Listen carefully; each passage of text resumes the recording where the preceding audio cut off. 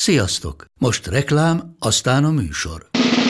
A műsor, valamint az élményekkel teli utazások, személyre szabott ajánlatok és állandó kedvezmények támogatója a MOLMOVE hűségprogram. Nyisd meg a MOLMOVE appot, a profilodba belépve add meg a Totalcar promóciós kódot és tankolj MOL Evo és Evo Plus üzemanyagjainkból 15 forint per liter kedvezménnyel. Ne feledd, a Totalcar promókóddal most még jobban megéri MOLMOVE tagnak lenni. Vége a reklámnak, jön a műsor. Ezek a mi szakmánk legkellemetlenebb kihívásai, amikor közelebb kell húzódni a mikrofonhoz, mint az bármelyikünknek komfortos volna. És eleve nem mindegy melyik oldalához.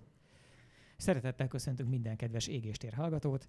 A hosszú soraink rendezése után végül eljutottunk oda, hogy remélhetőleg mindenki hallatszik. És vendégünk Gergen Péter, a Bosch Budapesti Fejlesztőközpontjának elektromobilitásért felelős fejlesztője, vezetője. És te nem tudod, mert te most vagy itt először nálunk a stúdióban, hogy mi ezért normális körülmények között ennél kicsit spontánabban szoktunk tudni ide gyűlni. Tehát, hogy az úgy szokott lenni, hogy megkérdezi tőlem Zombi főszerkesztőnk, aki szintén itt ül, hogy Karotta körül így lesz égéstér, ugye? És mondom, hogy persze. És aztán megkérdezi egy nappal korábban, hogy de ugye össze van rakva minden, meg így kb. Tudod, kell-e valami segítség, és akkor én azt mondom, hogy igen, és ezen a ponton vagy bevallom, vagy nem, hogy már nem beszéltem a vendéggel, megbeszéltem, de elfelejtettem, azt gondoltam, hogy majd holnap beszélek vele, amikor föl kellett volna venni. És ezt csak azért mesélem el, mert azt, hogy te most itt lehetsz velünk, azt nem is vagyok benne biztos, hogy ebben a naptári évben kezdtük el eredetileg szervezni. De nagyon régóta sokáig tartott, igen. Igen. Ehhez képest az elektromobilitás az alatt is nagyon sokat fejlődik, mi alatt eljutottunk odáig, hogy a sziasztoktól te először megszólaltál. Tehát, hogy az egyik egy irtózatos sebességgel haladó dolog, a másik pedig egy olyan fontolva haladó természetű. A te munkaéleted az melyikhez húz? Tehát, hogy mi jellemzi jobban? Hát először is sziasztok. Szerintem az én munkaéletem az elég gyors. Sok minden van benne, gyorsan változik, és ugye mivel az elektromobilitással foglalkozom, nap mint nap új dolgok jönnek. Hál' Istennek, mert én ezt élvezem. Zombi, valamit mondani szerettél Igen, volna. Az, hogy közelebb. A mikrofon még közelebbről. Igen, ilyen nagyon kellemetlenül közel kell tenni. Jó, oké. Sajnos csak akkor hallanak be ne jól, kapjam, tudod. Bekaphatod, azt bírja. Kifejezetten olyan, hogy nem csak bírja, de szinte már igényli is ezt a fajta közelséget. Oké. Szóljatok rám, hogyha túl távol kerülök tőle. Jó, egyébként a saját füledben is hallod, hogy amikor ilyen szépen megtelik a saját hangoddal a füled, akkor beszélsz jó helyről. Mekkora tiszteletet kell érezni a hallgatónak, amikor a te hangod megszólal, hogy te körülbelül mi fölött, milyen rendszer fölött diszponálsz, és az mekkora? Hány ember például? Figyeljetek. Hány ember a világ egészére hat-e, vagy csak kis részére? Én bízom benne, hogy a világ egészére hat. Ez egy relatíve kis csapat Budapesten, a fejlesztőközpontban. Mit jelent a kicsi? Ez mindig relatív. 300 fő fölött van már azoknak a száma, akik elektromobilitással foglalkoznak a telephelyen. Ezek fejlesztőmérnökök alapvetően. Amikor azt mondjuk, hogy ez a Bosch Budapesti Fejlesztőközpontja, akkor mennyivel mondunk kisebbet annál, mintha csak úgy simán kihagynánk belőle a Budapestit, és azt mondanánk, hogy a Bosch Fejlesztőközpontja. Tehát ez egy mekkora hierarchia, aminek a Budapesten zajló munka mekkora része körülbelül. Hát ezt onnan közelíteném meg, hogy azt szoktunk mondani, hogy mi vagyunk Németországon kívül Európában a legnagyobb fejlesztőközpont, akik autóipari fejlesztéssel foglalkoznak, és szerintem ismeritek, már volt itt kolléga a műsorban, az önvezető autózástól, az elektromobilitáson keresztül mindenféle elektronika fejlesztéssel foglalkozunk. Tehát akkor, amit ti csináltok, az nem a regionális szinten marad, hanem az itteni meló, az aztán kihat mindenre. Abszolút, igen. És ez még mindig csak a körvonalaknak a körberajzolása, tehát van egy budapesti központ, a budapesti központban dolgozik összességében 1000-es nagyságrendű ember, amiből nagyjából akkor 300 vagytok ti. Igen. Ugye, akik az elektromobilitáson dolgoznak, és az a munka, amit ti végeztek, az mi alapján van leszeletelve? Tehát a Bosch, azt gondolom, praktikusan bármelyik részét vihetné az autóiparnak, amire azt mondja, hogy akkor mi most foglalkozunk vele, és teljesen mindegy, hogy melyik alkatrész csoportra mutat rá, az valami, amit igazából tudna csinálni, vagy csinált már, vagy ha akarna, akkor csinálhatna. Amivel ti foglalkoztok, az ebből mi? Kicsit értelmeznem kell a kérdést. Akkor dobok egy mentővet. Igen? Régóta foglalkoztat, és nagyjából ezért jöttem ma az égéstérbe, hogy megkérdezzem, hogy a Bosch, ugye amikor csinálja az e-mobilitást, akkor részben elektromos autó alkatrészeket, meg rendszereket fejleszt. Mekkora az átjárás mondjuk a Boschnak a szerszámipari részével, ahol szintén akkumulátorokat és vezérlőket is fejlesztenek. Tehát, hogyha mondjuk ti kitaláltok egy új akkumulátort, az mennyi idő alatt kerül át a Bosch fúróba a biturbo akku helyére, vagy ti kérhettek-e tanácsot attól a csávótól, aki a Bosch biturbo akkurendszerét fejlesztette? Annyira vártam, hogy mikor fogunk vagy megérkezni az ilyen fa megmunkáló kézi szerszámokhoz, vagy az elektromos orsókhoz, a pecázáshoz, hogy a zombi próbálja magához közelebb húzni egy kicsit a témát.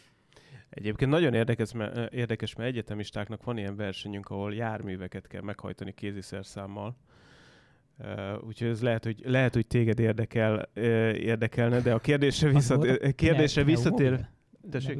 Igen. Pontosan. De akkus csavarhúzóval is szoktak. Akkus csavar. Hát jó, csak régen ugye még a pneumatika volt az, ami mostanra az akku lett. Nem engedtétek, hogy elmondja, hogy mennyi az átjárás. De hát azért hívjuk a vendéget, hogy aztán ne engedjük elmondani a dolgokat, nem értem. De ne féljetek, elmondom, nincs túl nagy átjárás. Tehát azért az autóipar az egy nagyon más műfaj, mint egy kéziszerszám. Tehát a kéziszerszámmal, ha nem vigyázol, ráejted a lábadra, az autóval azért lehet veszélyesebb dolgokat csinálni.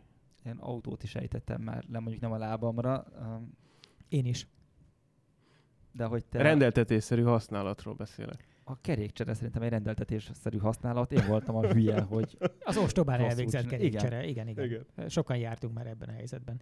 Tehát, hogy akkor simán lehet az, hogy mint amikor az iszlám államnak a két alvó sejtje nem egyeztet, és ugyanazt akarják fölrobbantani, hogy föltaláljátok párhuzamosan ugyanazt? Az előfordulhat? Nem valószínű, azért van kompetencia menedzsment nálunk, tehát azt tudunk arról, hogy mit csinál a másik, és azokat a dolgokat, amiket át lehet venni, azokat át is vesszük.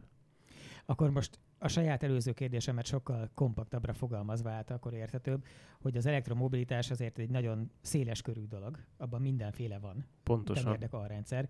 Mi az ezen belül, amivel ti foglalkoztok? Na, most megértettem. Igyekszik az ember így. Kellett ez az 5-6 perc, ameddig így a fejemben le tudtam szűkíteni oda, ahova... Igen. A válasz azért nem ennyire egyszerű. Tehát mi egészen az e-bike-tól a kamionokig, hogyha az autó vagy a közlekedési jármű spektrumot nézem, és ezen belül ezeknek a hajtásrendszerével foglalkozunk. Az akkumulátortól a kerékig, ami van egy elektromos vagy adott esetben hibrid autóban. Amikor azt mondod, hogy az akkumulátortól, az azt jelenti, hogy az akkumulátornak a cella összetételéig, vagy az adott celláknak a csomagberendezése, menedzsmentje szintjétől fölfelé? Én szeretek nem akkumulátorról beszélni, hanem energiatároló egységről az autóban. Az akkumulátor az egy dolog. Egyébként cellával kísérleti szinten foglalkozunk, de például fuel cell, üzemanyagcellákkal is foglalkozunk, ami szintén egy energiatároló az autóban. Hát ez micsoda? Ez a hidrogéncella, vagy a... Mondhatjuk úgy is, hát különböző üzemanyagokkal, de a hidrogén az a legismertebb, igen. Aha, jó. Ami hidrogénből csinál áramot. Pontosan. Okay, de ezt azért nem hidrogén hajtásnak hívják, mert akkor az lenne, hogy hidrogént égeti el a motor, itt meg ugye a hidrogénből először áramot csináltak, és abból aztán hajtást. Pontosan, igen. De ezért nem érti egyébként a nagy széles közvélemény szerintem sem, mert ugye keverik a hidrogént, tehát ez, hogy a hidrogén mellé mindig oda kell tenni, hogy tüzelőanyagcella, vagy üzemanyagcella, mert különben összekeveredik minden. Tehát ezért szeretem jobban például a tüzelőanyagcella, vagy üzemanyagcella megnevezést, mert az maga az egység, ami ugye bármilyen beletáplált mondjuk éghető anyagból, de égés nélkül csinál elektromos, vagy állít elő elektromos áramot. És akkor utána ezt használjuk a villanymotorokban, hogy meghajtsuk az autót. De akkor ez azt jelenti, hogy téged ez odáig érdekel mondjuk, hogy mint egy általános iskolai fizika feladatban, elnézést az összehasonlítás, hogy vegyünk egy darab mondjuk 100 kWh-s és egyébként 500 kW-os teljesítményű áramtárolót, és ezzel akarunk egy autót meghajtani. Mi jön utána? Vagy... Engem az is érdekel, hogy milyen ez az áramtároló. Aha. Tehát Budapesten mi speciálisan elkezdtünk foglalkozni ezekkel az üzemanyagcellákkal, bizonyos komponenseikkel, és hibrid autóknak a 48 voltos, ez szerintem nektek ismert akkumulátoraival foglalkozunk. Tehát maga az energiatárolás is érdekes. Ezek függetlenek. Igen. Tehát ezek függetlenek. És aztán, ha így a hajtásláncban lépkedünk tovább, akkor van egyszer az energiatárolósdi, amiről most beszéltünk, és akkor ugye hagyományosan ez úgy folytatódik, hogy vannak motorvezérlőink, invertereink, meg motorjaink a teljesség igénye nélkül, és ezekkel történik a Boschnál még pontosan. Valami? És ti is foglalkoztok mindegyikkel? Igen, az egyik legerősebb részlegünk az inverter fejlesztés. Ugye az inverter, annak, aki ebben nincsen annyira benne, ez gyakorlatilag az elektromos motornak a vezérlése. Ez adja meg azt az impulzust a motornak, amitől gyorsul a motor, fordulatszámot tart, tehát maga az esze a hajtásnak. És foglalkozunk motorfejlesztéssel is, tehát elektromos motorfejlesztéssel. Sőt, van egy olyan termékünk, amit EAXE-nak hívnak. Minek? E-axe. Ez magyarra fordítva elektromos tengely. Nem angolul, úgy németül van.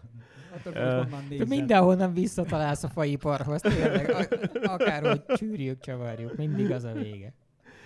Na, és ez az elektromos tengely, nevezzük így akkor magyarul, ez áll egy motorból, egy hozzátartozó elektronikából, és egy váltóműből. És ez egybe van építve, közös hűtési rendszere van, és ez egy ilyen, egy ekkora egység, egy ilyen 100 kg körüli alumínium darabot kell elképzelni kívülről. A repülőgépek, azoknak mondom, akik ezt rádióműsorként vagy podcastként fogyasztják, és nem a YouTube-ban, hogy közben a kezeiddel a repülőgépre felvihető kézipodgyász méretet határoztál meg körülbelül. Igen. Azt a fajtát, amit tutira fölengedik, tehát hogy amire még a legkegyetlenebb ilyen beeresztő ember sem mondja azt, hogy azt tessék szépen külön föladni, vagy nem menjen a csomagtérbe, azt föl lehet vinni. Igen, mindenki. Csak könnyeden kell tartani, mert azért nem 10 kiló, ha jól tudom. Igen, mert ezt a 100 kilót, ha fölrakod a fejed felé a repülőn, annak nem biztos, hogy örülni fog. Viszont sokat tud teljesítményben, azt hiszem egész széles. Jól emlékszem, hogy elég széles Abszolút. Tehát akár a 50 kW-tól indulunk körülbelül, és ez olyan 300-350 kW-ig biztos, hogy működik. Afölött meg szerintem túl nagy értelme nincsen az egésznek, mert elektromos autózásról beszélünk. És ez egy tengely, tehát ha beteszed kettőt, akkor igen. Az már dupla. Hát ha nagyon hardcore vagy, ebből berakhatsz 4-et is. Kicsit nehezebb lesz az autó, de menni fog. És akkor nem kell diffi. Nem. Ez most egyébként egész érdekes irányba kanyarodott ez a beszélgetés, de hogy a Bosch autóra ráírva az ember kívülről ugye nem szokta látni. De közben, hogyha elkezdünk valamit céljel szedni, és alaposan megvizsgálni, hogy az miből van, akkor előbb-utóbb szinte mindegyikben van. Vagy hát az ablaktörlő már az első, amit meglátsz. És egy kicsit megkapargatod a többi alkatrész, biztos, hogy a por alatt meg fogod találni a Bosch feliratot. Nem tudom, hogy szabad-e nektek ilyesmit elmondani, de hogy pont arról a területről, amivel te foglalkozol, tehát az elektromos hajtások területéről, arról van-e általunk megismerhető késztermék? Tehát, hogy tudunk-e rámutatni az utcán valamire, azzal, hogy ahhoz például a Magyarországi Bosch Fejlesztőközpontnak volt köze? Tudtok.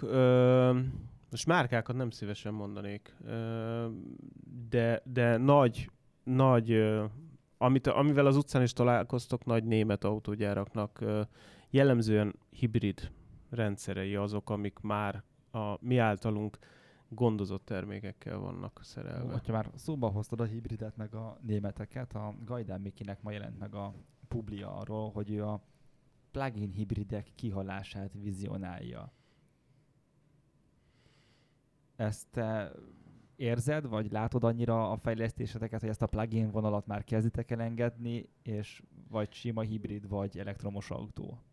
Ugye mi folyamatosan vizsgáljuk a piacot, és folyamatosan foglalkozunk azzal, hogy merre megy a világ. És gondolom ti is látjátok, tehát az Euro 7-es szabványt nem kell nagyon bemutatni. Igen, mi próbáljuk megtippelni, maradjunk abba, hogy... Ez nekünk azt mutatja, hogy a hibridnek a részarányra egyre inkább csökkenni fog. És ebben az van benne, hogy egyre inkább drágább lesz, mint egy sima elektromos, mert ugye ebben két rendszert kell fenntartani. A belső égésű rendszert is ugyanúgy bele kell raknod, mint az elektromost. Úgyhogy a kettőnek az előnye, de ugyanakkor a hátránya is benne van az autóban. Én pont ma jövök egy szenvedélyes beszélgetésből, közvetlenül mielőtt a stúdióba érkeztem, a Toyota és a Lexus magyarországi értékesítésének a legtetejéhez nagyon-nagyon-nagyon-nagyon közel tartózkodó emberrel beszélgettem, és pont szóba került ez. És ő azt vélelmezi, ahogy egyébként azt maga a Toyota is vélelmezi, hogy a hibridek igazából egy őrületes robbanás előtt állnak, nem összeomlás, hanem további piacnyerés szempontjából. És a mindennek a hibriddé válása és a plug-in hibriddé válása az, ami jön. És ezzel szemben ugye a Miki cikke is azt piszkálja, és te is azt mondod, hogy valójában a világ, mint hogyha ennek a piaci érésnek már abban a fázisában lenne inkább, amikor nem költségtakarékosabb kombinálni a két technológiát, mert annyira rohadt drága az aksi, hanem valójában már költségtakarékosabbnak látszik a nagyon közeli jövőben. Legalábbis mire a most fejlesztett termékek azok kikerülhetnének széles körben a piacra, addigra már az a költségtakarékosabb, hogyha a hagyományos részét el lehet hagyni.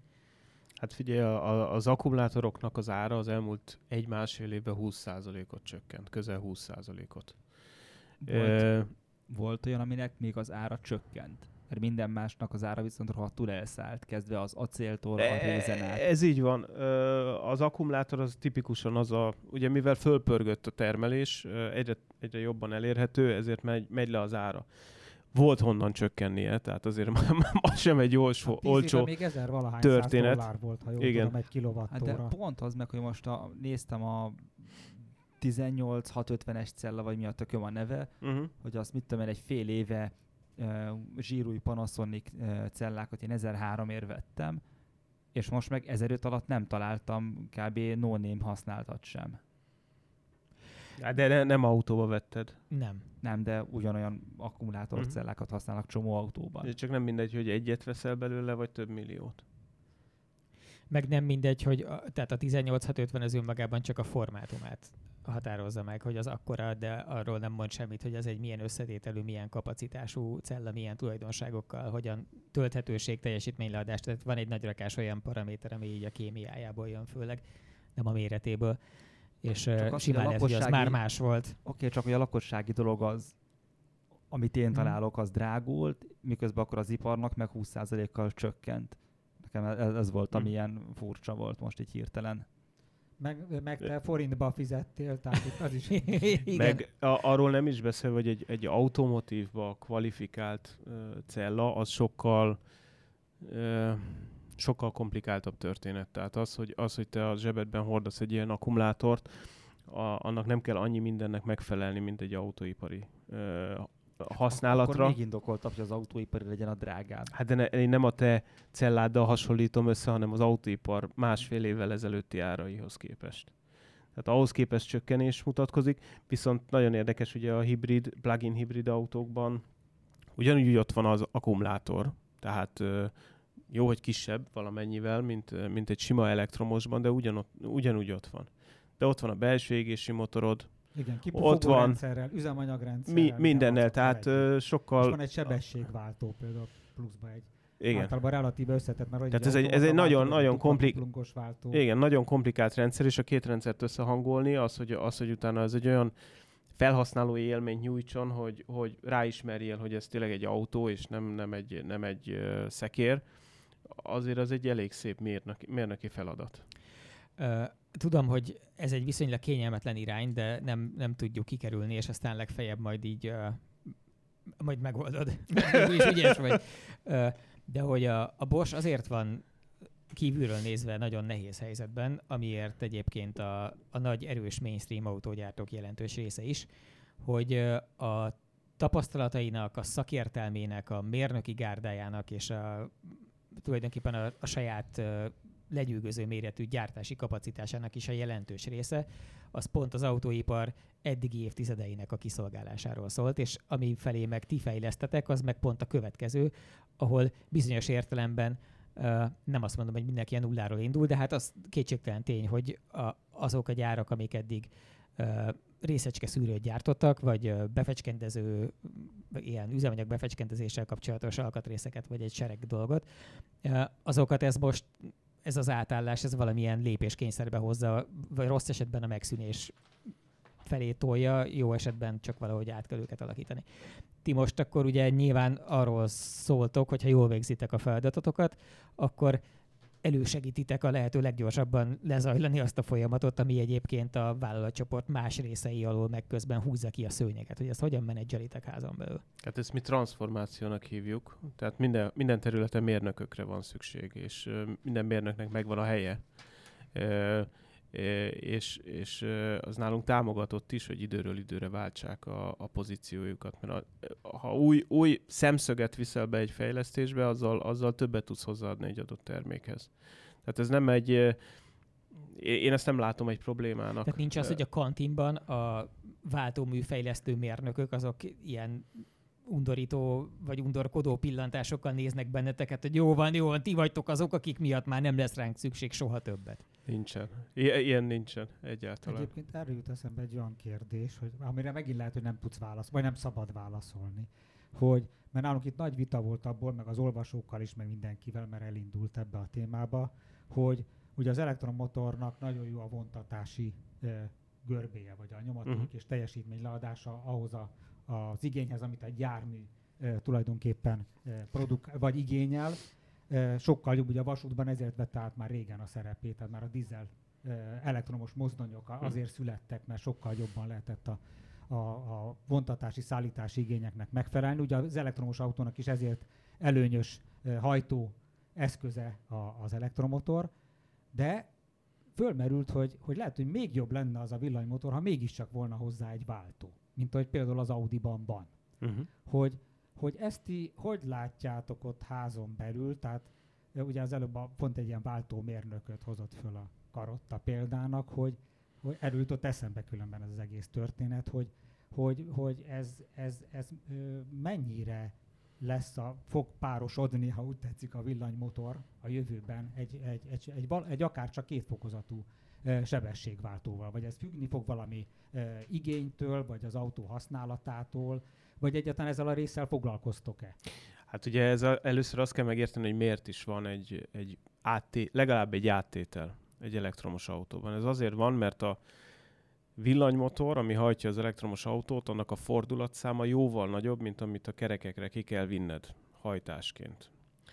Tehát jelenleg minden villanyautóban van legalább egy lassító áttétel, és az, hogyha ez több fokozatú legyen, annak az van a hátterében, hogy ugyanazt a hajtást tud optimális munkapontban használni, mint városi közlekedésben, ahol tipikusan ez az 50 km/h körüli sebességgel haladsz, és országúton, autópályán is egy optimumhoz közeli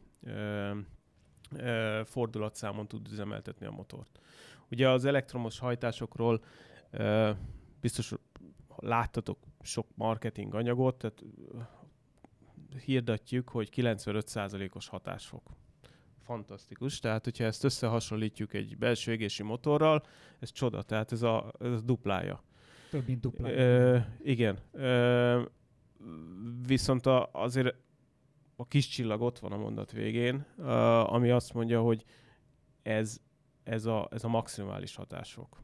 és utána az üzemállapotoktól függően ez változik. Mondjuk az a szerencse, hogy ez a kis csillag, ez egy elég tisztességes méretben, ilyen csillagászatilag is értelmezhető méretben ott van a belső égési motornál, és hiszen valójában az sincs 40% környékén igazából soha, csak akkor, amikor megtalálták azt az egy darab másodpercet, igen, ott éppen kijön, de azért a legtöbben nincsenek a környéken. Igen, bocsánat, tehát akkor az, hogy van ez a tartomány, ahol a legmagasabb a hatásfok. Igyekszünk ott tartani a motort, abban az üzemállapotban, ahol a legmagasabb a hatásfok. Miért jó ez? Az azért jó, mert annál később merítjük le az akkumulátort, annál messzebb el fogunk tudni jutni. És akkor az a ti tapasztalatotok, hogy a fordulatszám tartományon belül annyira szűk az a terület, ahol a hatásfok kiemelkedően jó, és ahhoz képest olyan sokat lenne máshol az autó, hogy annak a kedvéért érdemes beépíteni egy hajtóművet annak az összes veszteségével, ami viszont minden munkapontnál eltolja egy kicsit rossz felé a hatásfokot. Tipikusan itt azért két fokozatú váltóról szoktunk beszélni, hogy alacsony sebességű haladáshoz és egy magas sebességű haladáshoz. Tehát ez nem egy olyan komplikált váltó, mint egy belső égési motorral szerelt autóban. Van vesztesége, de egyébként ez egy művészet, ez egy mérnöki művészet, ezt megcsinálni, ezt a váltót úgy, hogy ennek minimális legyen a vesztesége, és a zaj kibocsátása. Itt a művészet, itt a fogprofilokon múlik, a felületkezelésen, az anyagválasztáson, ez miből tevődik ezen mindenen, igen, a kenésen, amiket felsoroltál azon kívül. Ezért nem aggódnak a váltótervezők. Hát azért nem mindegy, hogy hány fogaskereket kell megtervezni, hogy ez esetleg csak 2 vagy 25.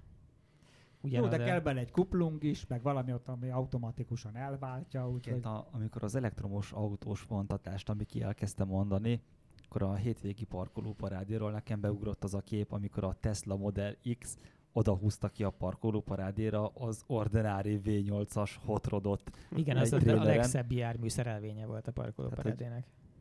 És egyébként ugye nagyon sok hibriddel nem szabad vontatni, van ilyen. Nekem rémlik, hogy azt hiszem például a Priusszal nem lehet vontatni. Igen. Minden elektromos autóval lehet vontatni? Hát, hogy mindennel lehet-e, az... De egy e-ápra tehetek vonóhorgot? Hát ezt nem tudom megmondani neked. Ez a gyártónak a specifikációjától függ. Ez szerintem ennek olyan értelemben nincs köze az elektromos hajtáshoz, hogy az elektromos hajtásnak igazából tök mindegy, hogy vontatsz-e még vele, vagy nem, csak annyival jobban derül az aksít. Nem mindegy. De szerintem fordítva van, tehát nem azzal, hogy nem lehet vontatni a hibriddel, szerintem a hibridet nem lehet vontatni. Tehát a Toyota Prius azt nem tudod levonóhorgosítani úgy, hogy azzal te vontathass tehát a biciklit ráteheted a vonóhorogra, de azt hiszem, ha jól tudom, akkor Priusszal nem húzhatsz utánfutót. Hát lehet, de ez megint gyártói specifikáció, mert szerintem meg lehet oldani, hogy lehet. Szerintem ezt attól a kollégától kéne megkérdezni, akivel ma délelőtt találkoztál. Igen, ő valószínűleg tudna ezzel kapcsolatosan megoldást is javasolni, de én nem gondolom, hogy a hibrid hajtásnak egyébként ahhoz nagyon sok köze kéne, hogy legyen. Ezért kérdezem, mert nekem az egész olyan furcsa, hogy ez miért alakult így, meg miért nem látunk trélereseket zöld rendszámos Nekem plug-in hibriden van, és azon van vonóhorog. Na ezért mondom, hogy ez... De vontathatsz is vele, vagy csak biciklit rakhatsz? Vontathatok is vele. Megvan még mi voltunk a Winklerrel valamikor, nem is tudom már hány éve, biztos legalább 6. Van a ti fejlesztőközpontotokban időnként ilyen felsőoktatásban tanulóknak HR okokból tartott ilyen élménynap, amikor be lehet gyalogolni és megnézni, hogy mivel foglalkoztak, és akkor vannak mindenféle programok és hasonlók, és ez egyik... Nem is időnként. Nagyon szeretjük, hogyha az egyetem közel van hozzánk. Na, és az egyik ilyen alkalomból, abban az igen nagy megtiszteltetésből volt részünk a Winklerre, hogy mi voltunk a bérmajmaitok a rendezvény során, és akkor ott az egyik viszonylag népszerű ilyen látványosság, az egy korai Tesla Model S volt, ami Beti egyrészt egy csomó mindent eleve beszállítóként is szállítottatok még régen, másrészt egy csomó minden már bele volt hákolva a friss dolgokból mókázni. Még egy csomó mindent kiszedtünk belőle, ami fölösleges volt. Tényleg? Hát, hogy beférjenek az új dolgok. Ja, nagyszerű. Mondj egy felesleges dolgot a Model S-ből. Mondjuk a műszerfalnak az a része, ahova egy notebookot is el tudsz helyezni.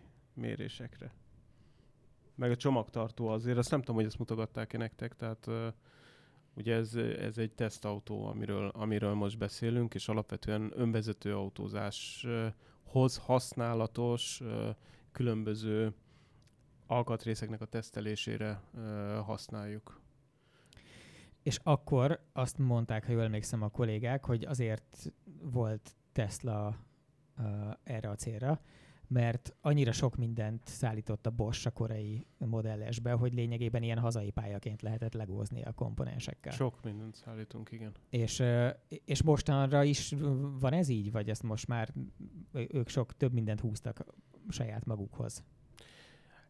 Ebben nem én vagyok az illetékes, mert én nem az önvezetéssel foglalkozom. Én az elektromos hajtáslánccal, abban mi nem túl sok mindent szállítunk a Teslának. És az elektromos hajtásláncban, ugye, ha jól emlékszem, azt mondtad, hogy ti a biciklitől az autóig igen. mindennel foglalkoztok leginkább. Neked van egy speciális szíved csücske terület? Mert ugye te most egy ilyen általános vezetője vagy ennek az egésznek, de hogy van-e olyasmi, ami a magánembert megszólítja benned? Nekem ugye az egész áll közel a szívemhez. Tehát én nagyon örülök, hogy eljutott az autózás odáig, hogy gondolkozunk más hajtásrendszerekbe is, mint amiben az elmúlt 100 évben gondolkoztunk. Nem tudom, a kérdést szerettem volna nektek föltenni, hogy tudjátok-e, hogy mikor volt az első elektromos autó? Honnan datálhatjuk az első elektromos autót? Várjunk csak. Az első benzines autó előttről? Persze. Hogyne. Igen. Hát ugye a villanymotor egy régebbi találmány, mint a benzinmotor. Igen, ezért sejtettem, hogy ez egy beugratos kérdés. Tehát jól sejtem, az első villanymotor az 1828 vagy valami hasonló volt, ami már működött.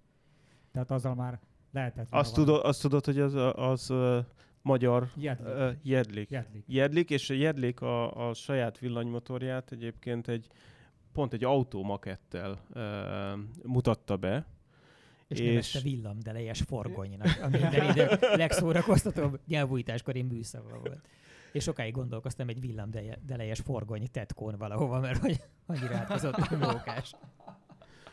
Úgyhogy tényleg egy régi dologról van szó, és a kérdésedre visszatérve, tehát miért tűnt el? Azért tűnt el, mert nem volt megfelelő energiatároló rendszer, illetve nagyon egyszerű volt. A gázolaj, benzin elkezdett olyan olcsó és olyan könnyen használható lenni, hogy lemosta a villanyautót a szintérről. És most jövünk vissza, amikor rájöttünk arra, hogy lehet, hogy az, amit elpöfögtünk az elmúlt 100 évben a világba, az autókból, meg egyéb járművekből, meg az iparban, hogy ezzel valamit kellene tenni. És ennek nem a 100%-os megoldása a villanyautó, de biztos, hogy hozzá fog ahhoz segíteni, hogy tisztább környezetünk legyen. És te, amikor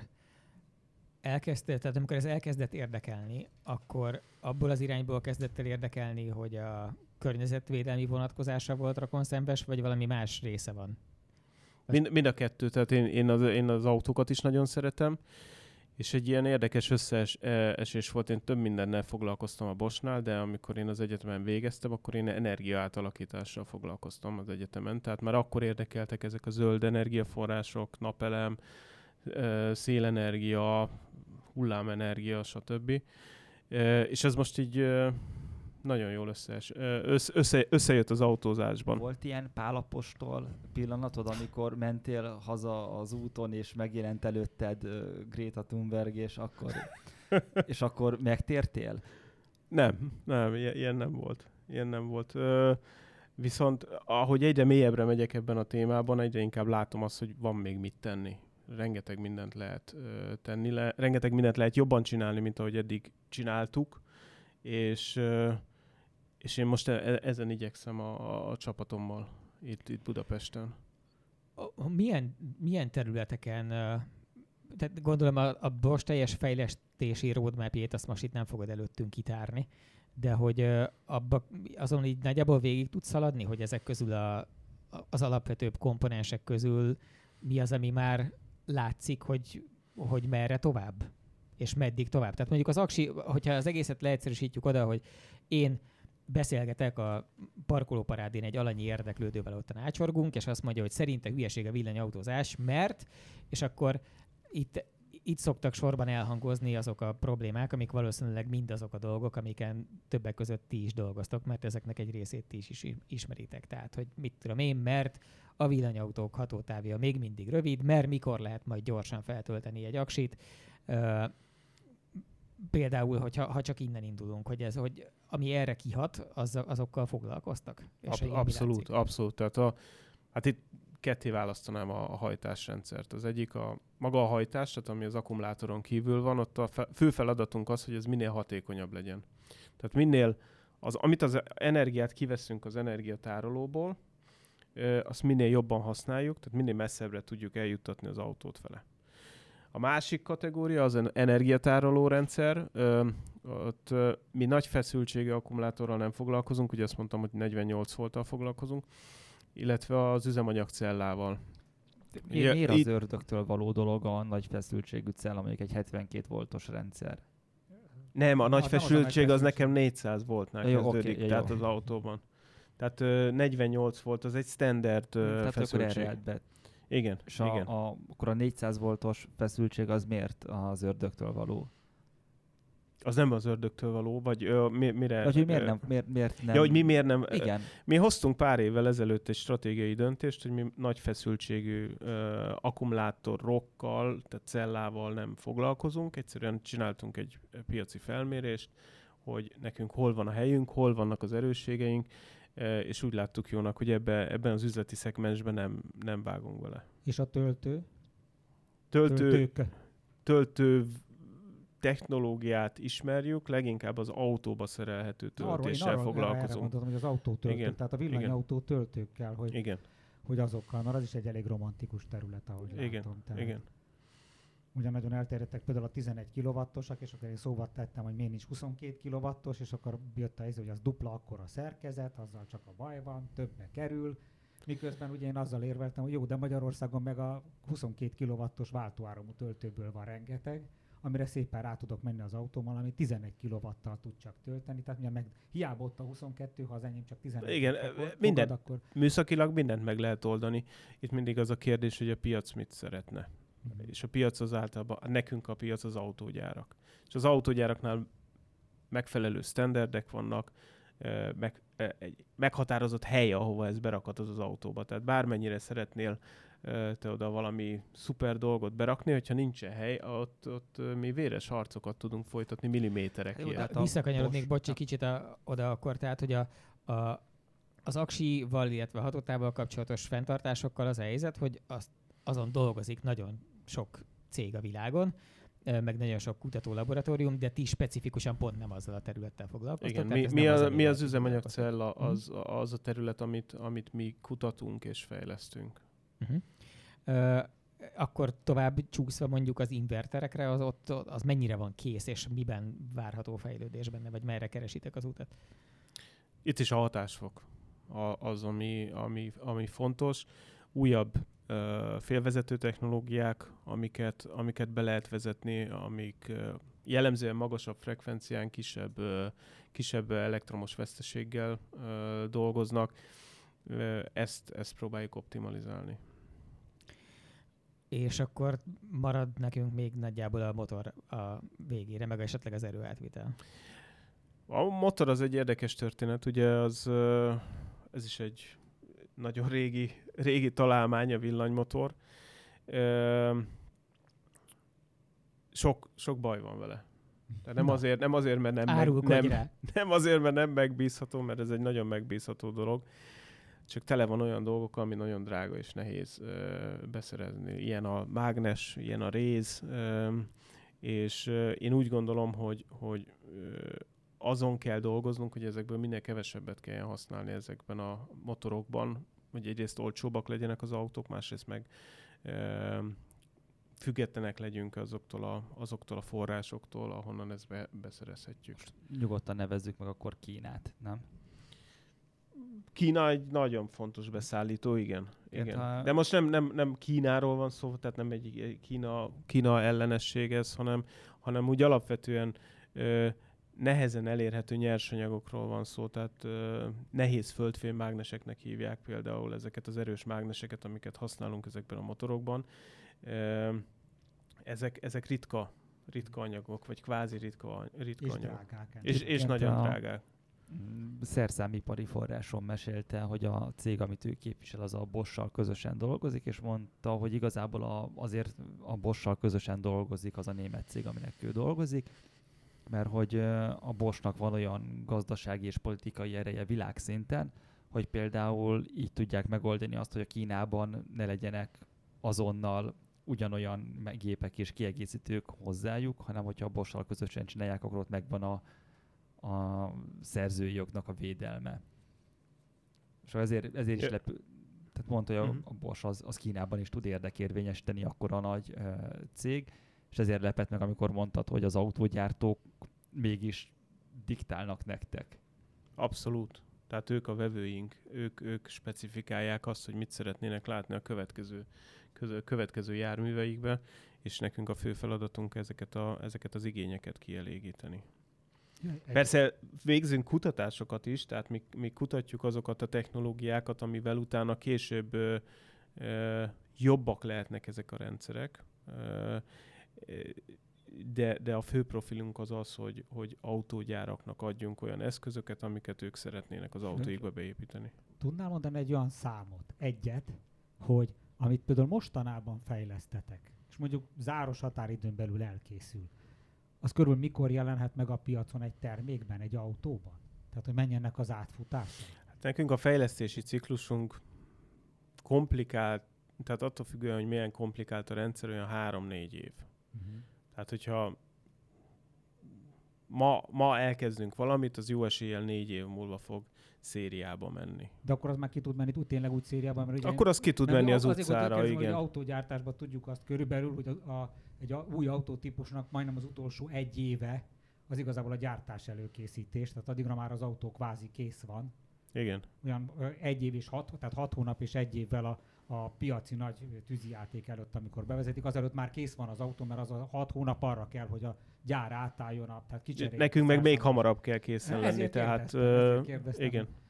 Mert nektek nyilván még hamarabb, tehát az azt jelenti, hogy akkor legalább 4 év ez igen, hát 3-4 év. Magyarul most azon dolgoztak, amiből majd 2025-2026-ban lesz valami. Igen, pontosan. Ami tökéletesen egybeesik időben a legtöbb nagy autógyártó mindenkor 3-4 év távolságra lévő nagy modelloffenzívájával, amikor már igazából kínálni fognak nagyon sokféle elektromos autót. De ezt nagyon jól látod, de ez mindig is így volt az autóiparban, hogy a nagy autógyártók modellváltásaihoz vannak kötve ezek a fejlesztések, tehát nem is nagyon késhetünk, tehát több időnk soha nem lesz.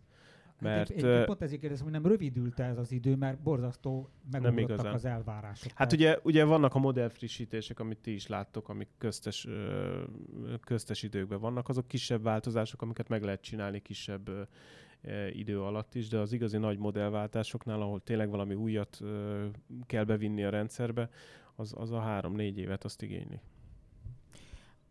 Bocs, azok a kölkök, akik most valamilyen felsőoktatási intézményben tanulnak, vagy oda szerettek volna elmenni, vagy szeretnének elmenni, azok ugye általában a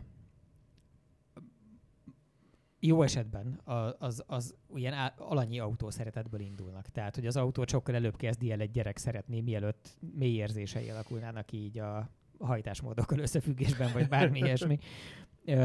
És azt lehet mondani, hogy mostanra, aki így autón szocializálódott, az valószínűleg nagyjából a belső égést szerette meg, mert ezt jelentette. Tehát, hogy ez a két dolog ezért nagyon sokáig egy volt. És ti hogy látjátok, hogy azok a fiatalok, akiket ti most fölvesztek, vagy fölvennétek, azok alapvetően autós emberek, azok nagyobb részt ilyen a villanyos érdeklődésű emberek egyáltalán, tehát miféle kölkök ezek, és hogy adnál-e inputot annak, aki most még csak ott tart, hogy most keresgél magának irányt? Hogy merre keresgéljen, az szerint, amerre te látod menni az ipart? Én ezt egy kicsit máshogy látom, ezt a kérdést. Lehet, hogy az én példámon is keresztül. nekem az autózás az egy szabadságot jelent. Tehát el tudsz jutni jóval nagyobb távolságokban, mint amit gyalogbiciklivel, hagyományos eszközökkel tudsz megtenni. És az, hogy mi van az autóban, belső égésű motor van az autóban, vagy villanymotor, ez ebből a szempontból mindegy. Tehát te, mint mérnök, ahhoz járulsz hozzá egy autó bármelyik alkatrészével, hogy az embereknek szabadságot adjál, mozgási szabadságot adjál. A villanyautózás, ami véleményem szerint egy robbanás előtt áll, tehát a mi statisztikáink szerint 2035-re azért az autóknak egy nagy százaléka elektromos hajtással lesz szerelve. Az új autóknak a nagy százaléka azzal lesz szerelve. Hát pláne, mert ez nagyjából ugyanaz a dátum, amikor az EU azt mondja, hogy más ő nem is nagyon engedne a saját területén eladni. Egészen pontosan ez az indok. Ez a hajtásrendszer még annyiban járul hozzá ehhez a komforthoz, hogy te szabadon tudsz mozogni, hogy ahol mozogsz, ott nem hajszkolsz magad után. Tehát a városok tisztábbak lesznek, nincsen smogriadó, stb. Bár hozzá kell tenni, ugye, mert valahol meg kell csinálni azt az áramot, tehát azért az nem mindegy, hogy honnan jön majd az áram az autóba, de az meg egy másik iparterület. Az erőműiparnak lesz az a dolga, hogy megoldja azt, hogy tiszta energiával lássa el a közlekedést. És összességében a lényegesen magasabb hatásfok miatt még így is sokkal kevesebb összenergiát kell ehhez az egészhez felhasználni, és energiahordozót. Igen, tehát, hogy igen. Kétségtelen tény, hogy azt az áramot is meg kell csinálni valahol, ami az elektromos autókba megy, de most ha azt nézzük, hogy abból az áramból mennyi mozgásenergiát sikerült kinyerni ezzel a magas hatásfokú rendszerrel, és ezt hasonlítjuk össze, hogyha ugyanezt a mozgási energiát, ezt a belső égésű motorok számára szükséges fosszilis üzemanyagokkal szeretük volna elhajtani, akkor nyilván az derül ki ebből, hogy sokkal kevesebb cuccot kell kiásni a föld alól, mint eddig. És az összességében nem kerül majd a fejünkre. Hát vagy lehet, hogy ki se kell ásnod. Hát, hogyha a napelemekre, szélenergiára gondolsz, akkor lehet, hogy még ki se kell ásnod. Jó, de visszatérve tehát Tarthatok egy bűnöző különkiadás kérdésblokkot? Na. Persze. Aha. De csak azután, miután még azt megkérdeztem, mert az nagyon ide tartozik, hogy tehát te azt mondod, hogy szerinted a te példád is azt mutatja, hogy a kölkök azok a szabadságba szeretnek bele elsősorban, és nem a... Szabadság, sebesség. Igen, és hogy ez nem tartozik hozzá feltétlenül az, hogy ezt miből nyerik. Én szerintem nem feltétlenül. Jó, tehát akkor azok, akik a Facebookon azon keseregnek, hogy már semmi soha nem fog úgy szólni, mint az ő, mit tudom én, V6-os alfája, ami egyébként igaz, azok annyira kevesen vannak, hogy ez nem... Ezt nem állítanám, tehát egy V6-nak, V8-nak nagyon, nagyon szép hangja van, de rá fogunk érezni arra, hogy a villanymotoroknak is különböző hangja van, és az is tud szép lenni, csak máshogy. Az ember általában úgy van beállítva, hogy minden, amit megszokott, minden, amihez hozzászokott, az a szívéhez közel áll, és minden, ami új, attól egy kicsit tart, és idő kell hozzá, amíg megszokja. És aki most akkor tehát ott tart, hogy elmenne műszaki érdeklődésüként az egyetemre, de ő speciál alapvetően a V6-osokhoz vonzódott mégiscsak, hogy te mennél még erre a területre, vagy már csak az elektromos? Hát, hogyha utána autóiparban szeretne elhelyezkedni, akkor ez lehet, hogy nem egy optimális döntés, viszont belső égésű motorokra máshol is szükség lesz még. Tehát nem csak az autóipar használ belső égésű motorokat, úgyhogy erre még hosszú ideig szükség lesz. Sőt, mi azt megvizsgáltuk, hogy miután rengeteg ilyen kérdést kaptam, hogy meddig lesz még belső égésű motor. Egy nagyon egyszerű számítás. Jelenleg 1,4 milliárd autó futkorászik a világ útjain körülbelül. Hogyha ma, október 21-én 2021-ben az összes autógyár eldönteni azt, hogy mostantól senki nem gyárt belső égésű motorral autót, figyelembe véve azt, hogy 70-80 millió autó kerül évente az utakra, az, hogy lecserélődjön a teljes autópark, arra 17-20 év kellene, hogyha ezt forszírozva lecseréljük. Tehát azt tudjuk, hogy azért az emberek nem dobnak ki azért egy autót, mert 4 éves, vagy megtelt a hamutartója. Tehát egy reális időtáv azért az olyan 30-40 év, de lehet, hogy 50 év is, amíg velünk lesznek ezek az autók. Tehát addig nekünk kell valamit kezdeni ezekkel a belső égésű motorokkal. És a Boschnál úgy gondoljuk, hogy az egyik megoldás erre a szintetikus üzemanyagok lehetnek. És hogyha már itt tartunk, akkor a mérnökségnél is ez fontos dolog. Tehát kellenek azok a szakemberek, akik értenek ezekhez a motorokhoz, és tudják azt, hogy milyen üzemanyagokkal hogyan lehet őket összehangolni ahhoz, hogy ez működjön. Hát az Agráregyetemen is a lótenyésztő szakirány az valószínűleg nem állt földbe, csak kevesebb szakembert kell onnan kitermelni, mint mondjuk 120 évvel ezelőtt. A bűnöző blokkon pedig arról szólna, hogy most ugye a katalizátor a sláger, 20 éve az autórádió volt, most... Már lopásilag? Már lopásilag? Igen. 2030-ban mi lesz? Tehát mi a villanyautónak az a könnyen lopható alkatrésze, ami fajlagosan a legdrágább lesz?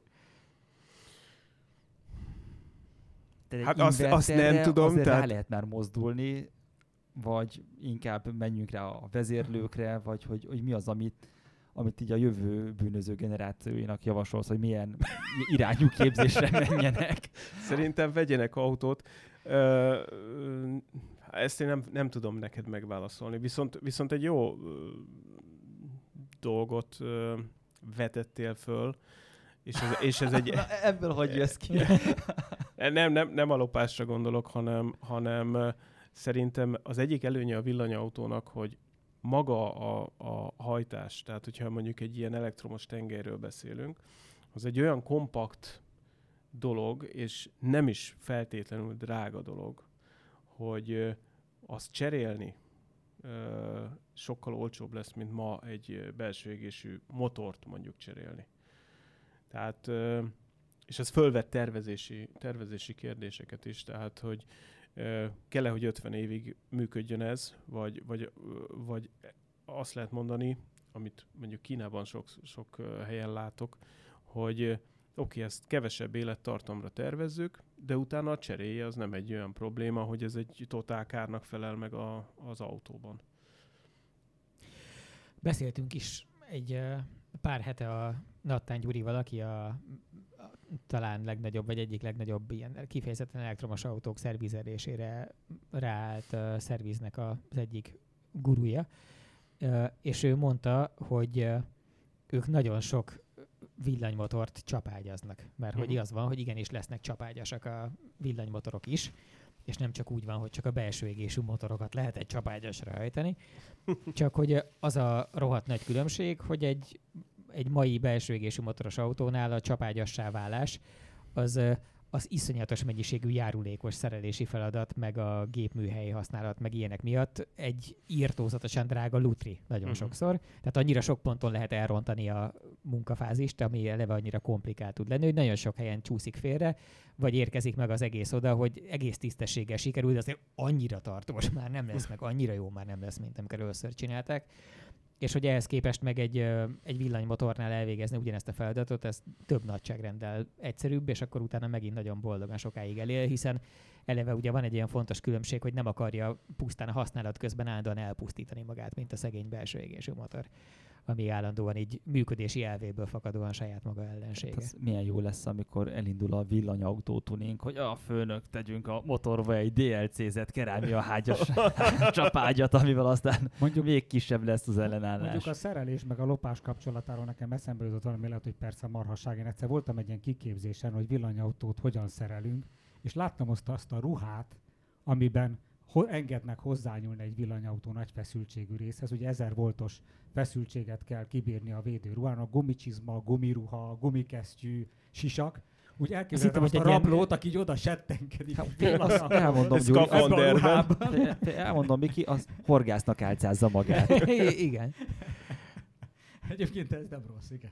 Vagy egy ilyen nagyon speciális óvszer, amit így a 4 végtag felül lehet felgörgetni, és akkor onnantól mindentől mondjuk csak egybe hibázik, hogy ez a védőruha az általában ilyen nagyon színesen sárga, narancssárga, egy látszik akkor rajta, vadásznak.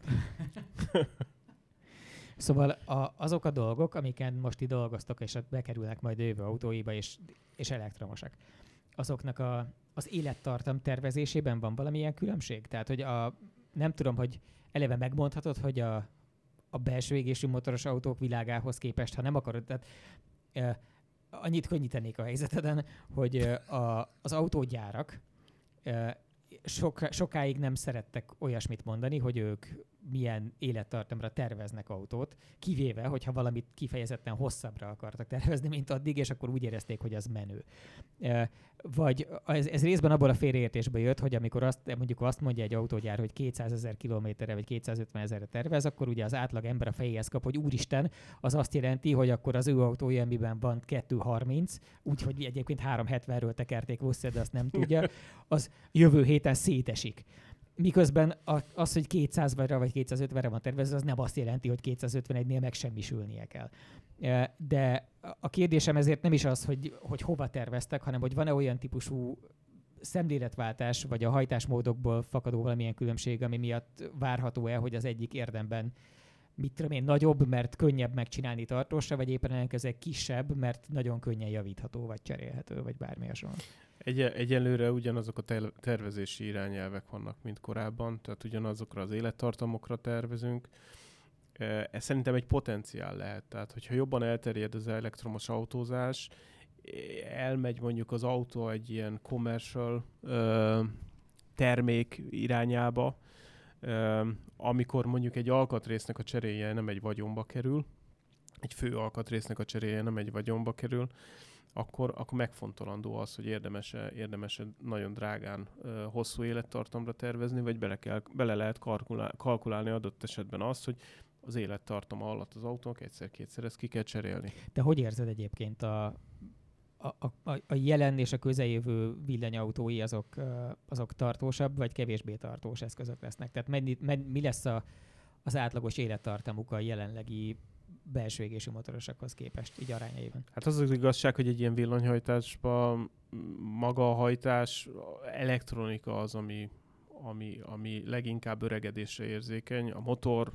az csapágy, tehát ez ilyen örök élet plusz egy nap. Az elektronikát megismerjük a régi autókból is, vagy hagyományos autókból is, tehát körülbelül ugyanazt az élettartamot lehet prognosztizálni. Én itt kérdezhetek valamit? Tehát én azt mondom, hogy pont ezzel kapcsolatban részben ilyen karbantartással is kapcsolatos, hogy mennyire figyeltek oda, vagy mennyire tudtok bele látni esetleg a konkurenciának a ténykedésében. Én két dolgot mondanék, aztán majd kiválasztod, hogy melyikre is hogyan válaszolsz. Az egyik, ami engem nagyon megragadott, az egyik a Renault-nak a motorfejlesztése. Nem tudom, hogy nekik kifejleszt, hogy ezt a japánok állnak-e mögötte, vagy ki, de a villanymotorokban ők például esküsznek, tehát az új Megánban is ugye köztudottan az lesz, illetve próbáltuk meg is írni, amikor megtudtuk, hogy ők ezzel a külső gerjesztésű szinkronmotorral kísérleteznek, ahol ugye a forgórész is tekercsel, tehát nincs benne drága ilyen földfém, azt hiszem földfém. Ritka földfémek igen. Ezek, tehát nincs benne szamárium meg a társai, tehát így sokkal olcsóbb, mert csak rész van benne. Viszont van neki... Azért a rész se egy olcsó dolog. Igen, a rész sem olcsó annyira, igen. Viszont van neki például 2 csúszógyűrűje, ahol a forgó részbe be kell vinni a plusz-minuszt, ugye az egyenáramot, hogy ott az egy mágnesessé tudjon válni, de ők állítják, hogy ezzel a rendszerrel ők nagyon jól tudják a motor teljesítményét és nyomatékát modulálni, és bevállalják a csúszógyűrűnek meg a keféknek a kopását. Na itt jön vissza az, hogy mennyi hát ez egy, igen, tehát valahol kompromisszumot kell kötni. Most nekem eszembe jutottad, volt nekem még kezdő autóvezetőként egy autóm, és egyszer nem indult télen, és akkumulátort cseréltem, mert hát elektromos hibára gyanakodtam, de az akkumulátor 2 nap múlva megint nem indult. És a hiba az a generátorban volt, az is egy ilyen csúszógyűrűs megoldású generátor volt, és szénkefét kellett benne cserélni. Miután rájöttél, hogy mi a hiba, a pikpak ki lehetett cserélni, és nem egy filéres dolog volt, tehát ilyen irányból szerintem ez egy jó megközelítés lehet. Tehát robosztusak ezek a termékek. Nem hiszem, hogy ez egy problémát jelentene. De ti foglalkoztok például ilyen, tehát amikor nézitek a motorokat, hogy van ilyen fajta, olyan fajta, olyan fajta, tehát hogy lehet aszinkron motor, szinkronmotorból is többféle, akkor gondolkoztok abba, hogy ezt is kipróbálni, azt is kipróbálni, vagy valahol ezt valaki elhatároz, hogy arra megyünk, és ezt a vonalat követjük? Nagyon jó helyen teszed fel a kérdést. Nálunk itt kifejezetten Budapesten vannak olyan mérnökök, és vannak olyan kollégák, akik innovációkkal foglalkoznak. Az innováció újításnak azzal a szépségével, hogy olyan dolgokat próbálnak meg, ami még eddig nem volt, vagy nem szokásos, nem szokványos. Ez nem feltétlenül van emögött megrendelés, autógyáraktól való megrendelés, de hál' Istennek nekünk megvan a lehetőségünk itt Budapesten ilyenekkel kísérletezni, és az utóbbi időben ebbe bevontuk az egyetemet is, műszaki egyetemmel van nagyon jó kapcsolatunk, és úgy gondolom, hogy szép dolgok jöttek már eddig is ki belőle, és egyelőre nem akarok semmit elárulni, de lehet, hogy ha egy év múlva újra itt beszélgetünk, akkor tudok nektek olyan dolgot mondani, ami alapjaiban megváltoztathatja az elektromos hajtásrendszert. Úgy de jó. Az miért van, hogy az autóknál a BLDC motor az nem igazán terjedt el, mint elektromos hajtás? Robogóknál tök alap. Ott szinte az összes olyan az elektromos robogóknál, autóknál viszont most egy se jut eszembe, ami ilyennel lenne szerelve. Hát... Mert van csomó előnyös tulajdonsága, például a regenerálás, a visszatöltés aznál meg van oldva. Ez egy jó kérdés. Mi a PSM és ASM motorokkal foglalkozunk. Alapvetően ez az elterjedt az autózásban. De akkor azért, mert egyszer valaki eldöntötte, hogy ebbe az irányba megyünk? Szerintem igen. Tehát ebből ki lehet hozni azt a teljesítményt, azt az élettartamot, amire nekünk szükségünk van. Relatíve egyszerűen, és megvannak rá a megoldások, megvannak rá a robusztus design megoldások.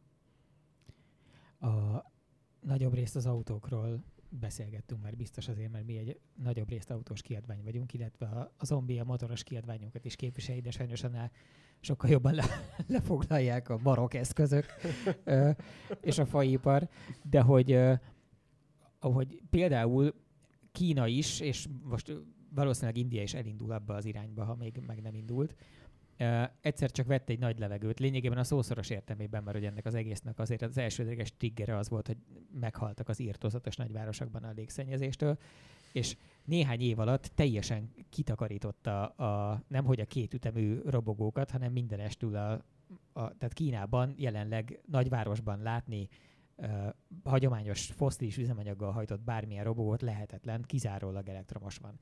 És hogy mostanra a kétkerekű piacnak a messze nagyobbik része az elektromos. Tehát ott az átállás, amit itt az autóknál várunk, az igazából a világ bizonyos szegleteiben már lefutott ügy, föl sem merül, hogy nem is lehet venni más miatt.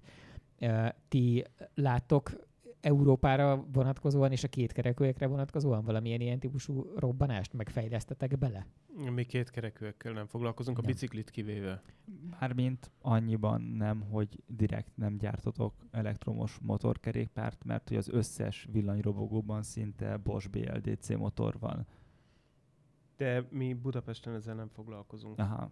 Tehát, és ezek tipikusan kis feszültségű alkalmazások, és az autókban a nagy feszültség, tehát a 400-tól 800-900 voltos tartományban mozgunk. Világos. Apropó, nekem még fölírtam, hogy eszembe jutott közben, hogyha mennyire látod azt, vagy mennyire prognosztizálod azt, hogyha a belső égésű autók miatti smoggal már leszámoltunk, akkor a következő fő ellenség a gumi és a fékpor lesz. Nagyon jó kérdés. Ezzel is kezdeni kell valamit egyébként, és erre is vannak nekünk fejlesztéseink a Boschnál. Tehát olyan speciális féktárcsa például, aminek a kopásából származó por terhelés az 90%-kal kisebb, mint a jelenlegi féktárcsával. Gumival nem foglalkozunk, de én úgy gondolom, hogy a gumigyáraknál is ez téma, mert jelentős mennyiségű gumi marad az aszfaltokon. De valahogy pont a fékkel nekem az jutott eszembe, hogy a fékpor termelésen rengeteget lehetne csökkenteni pont az elektromos hajtású járművekkel, és azok rettentő észszerű használatával. Egyébként jól gondolt, tehát olyan 95% körül, tehát a számítások szerint 95% körüli szennyezés csökkentést lehet elérni az elektromos hajtásra. Egyszerűen azért, mert elektromosan is tudsz fékezni. De még arra gondoltam, még azokat a hidraulikus fékezéseket is ki lehetne adni, például az önvezető rendszerek egy olyan szintet érnének el, ami valami épeszű jármű folyamot idéznek elő, és nem eleve darabra is keveset kell lassítani, de a lassításnak amúgy is az elektromos autóknál a lassítás 90%-át azt megoldja a fékezés nélkül egyszerűen a visszatáplálással. Igen. Hát ugye ez az kell, hogy a járműveknek a túlnyomó többsége, ha nem is minden, de túlnyomó többsége az önvezető legyen. És tényleg egymással az összes jármű kommunikáljon, és a környezetével meg a környezettel, igen. Amivel kapcsolatban már egy másik Bosos kollégádat nyúztuk egyszer, és még kívánjuk is a jövőben. Igen. Hogy ott is történnek dolgok. Ami azért nagyon jó... Nem is kevés dolog történik. Igen. Ami azért nagyon jó, mert egyébként viszonylag könnyű belecsúszni abba, hogy egyrészt Magyarország, szóval, hogy a magyar néplélekben egyszerre él az, hogy mi egy ilyen fifikás és jó minőségű aggyal rendelkező nép volnánk, csak a történelem viharai így sodortak meg amúgy, és ezért sokszor nem adta ki. És ezzel párhuzamosan meg együtt létezik az is, hogy mi igazából nem tudjuk nagyon befolyásolni, hogy a dolgok merre mennek, mert azt eldöntik a fejünk fölött a mindenfélék, és akkor itt mindenki behelyettesíthet világnézetileg, amit szeretne. De hogy közben meglepően sok ilyen jellegű területen van aktív magyar szerepvállalás, tehát hogy tökre sok minden történik az országban. Itt a tökre sok minden, meg ezt a sok minden fog történni, ezeket azért gyűlölöm, mert nem mondok egyetlen egy konkrétumot sem. Én meg annyira hülyének érzem magam, hogy mindenki tudja, hogy mik történnek, csak én nem. Borzasztóan idegesítő ilyenkor nem felsorolni, de hogy az van, hogy te a Bosch-os részét felsorolhatod, ha most itt ülne a Continental illetékese, ő is felsorolná, az AI motívosok is elmesélnék, hogy mondjatok már tárat, mert én meghalok a kíváncsiságtól, de csak azt tudom, hogy sok. Kérlek a Bosch-t. Meséld el. Én arra reflektálnék, amit mondasz, hogy eldöntik fejünk fölött, hogy mi legyen. Ugye alapvetően Magyarországon az autóipar, mint olyan, nem egy olyan régi történet. És nagyon, nagyon erős volt kezdetben a gyártás. Ezt nem kell bemutatni. Szerintem most eljutottunk egy olyan pontra, hogy a gyártás mellett megjelent a fejlesztés, és ez eléggé erős, és kezd egyre erősebb lenni. És én az elektromos autózásban látok egy újabb potenciált. Hogyha visszagondoltok, az előbb beszélgettünk Jedlik Ányosról, de Déri, Bláti, Cipernovszki, ezeket a neveket szerintem nem kell bemutatni annak, aki technikával valaha is foglalkozott. Ők nagyon nagyot alkottak az elektromosságban. És amit én most látok ebben a kis közösségben, ami a fejlesztési központban, meg az egyetemi kooperációban dolgozik az elektromos hajtásokon, látom ezt a szikrát, hogy itt létrejöhet valami Magyarországon ebből a technikai módból és a jelenlegi szürke állományból. És erre egy nagyon jó lehetőség az elektromos autózás. Nekem van egy kérdésem, hogy elhangzott a tüzelőanyagcella többször, üzemanyagcella, hogy az érdekes, mert az nagyon sokan kétkednek a jövőjében. Te viszont azt mondtad, hogy fejlesztitek. Most akkor van jövője, vagy nincs jövője? Én úgy gondolom, hogy van jövője. Tehát, meg lehet csinálni olyan árúra, mert én úgy tudom, hogy az a probléma vele, hogy az ára van elszállva mondjuk a villanyautóhoz képest is. Az ára is, a mérete is, ez nagy valószínűséggel először a teherszállításban fog megjelenni, mert egyrészt ott vissza tudod termelni az árát, másrészt a mérete sem akkora probléma, de szép lassan, ahogy fejlődik a technológia, elképzelhető, hogy ez el fog tudni terjedni a személyautókban is. Én ugye az elején azzal kezdtem, hogy nem szívesen beszélek akkumulátorról, hanem inkább energiatároló rendszerről. nagyon sok olyan cég van, köztük mi is, akik kutatnak egy következő energiatárolási megoldást, ami nem feltétlenül egy lítium-ion mai akkumulátornak a következő generációja, hanem egy olyan áttörés, ami közelebb viszi az energiatárolásnak az energiasűrűségét a ma ismert energiatárolókhoz, nevezetesen a dízel, gázolajhoz, meg a benzinhez. De alapvetően elektromos energia kémiai tárolásáról van szó, vagy a hidrogénes vonalnak valamelyik alvágányáról? Szerintem mind a kettővel kell foglalkozni. Mind a kettőben van potenciál, és hogyha ezt meg tudjuk oldani, tehát az emberiség képes lesz jobban energiát tárolni mozgó járművekben, akkor nem áll szerintem semmi az elektromos autózás útjában. Én nem vagyok benne biztos, hogy ennél kereshetnénk szebb végszót, bár nekem nagyon tetszett az előző is, mert ott olyan szép dolgokat sejtettél, hogy az emberben részben a nemzeti öntudat, részben pedig igen? Hát igen, az egy milyen szép jövőkép, hogy mondjuk a leginnovatívabb magyar állami vállalat az nem betonozni fog, hanem esetleg valami előremutatóbb dolgot. Igen, minden esetre az a tény, hogy ez egy rohamléptekkel fejlődő terület tud lenni, és hogy lehet benne itthon dolgozni. Úgyhogy közben az ember nem a parancs végrehajtással foglalkozik elsősorban, hanem föltalálni tudja azokat az irányokat, amerre mennek nagyvállalatok. Az egy elég lenyűgöző kilátás. Szóval ehhez kívánunk további sok sikereket. A magunk szerény eszközeivel innen az Égéstér stúdiójából. Gergen Péterrel beszélgettünk, akinek a Bosch Budapesti Fejlesztőközpontjának elektromobilitásért felelős vezetője a hivatalos titulusa. Zombi jelentőség teljesen a szemembe nézett. Igen, mert én még adás előtt mondtam, hogy erre találhatnának egy jobb nevet erre a pozícióra, és én a jövő igazgatót javasoltam neki, úgyhogy ezt fel is terjesztem a főnökeinek. Ezt beküldjük a Boschnak, ami egyébként egy ilyen legendásan rugalmas vállalat, úgyhogy szerintem lehet, hogy mire kilép az ajtón, már át is írták. Sokat járok arra, becsöngetek, odaadom a portásnak, aztán fog. Igen, az még beválhat. És akkor már azt is elmondom, hogy beszélgetőtársaink Zomborác Iván voltak, a Totálkár főszerkesztője, illetve Gajdán Miki évautója zsűritagunk, én pedig a Karotta voltam. Ez az Égéstér volt, ti voltatok a hallgatók, köszönjük szépen a hallgatást. Nagyon fontos záró feladataink, hogy csodálatos munkát végeztetek többen is hírlevél feliratkozás témakörében, és erre bíztatunk mindenki mást is, mert a hírlevélből derül ki számomra is hétről hétre, hogy miket ír az újság, amiről egyébként azt hiszem, hogy mindenét elolvasom, és aztán ilyenkor derül ki, hogy pont a legérdekesebb cikkeket nem láttam. Ezt lehet elkerülni azzal, hogyha megérkezik a postafiókba.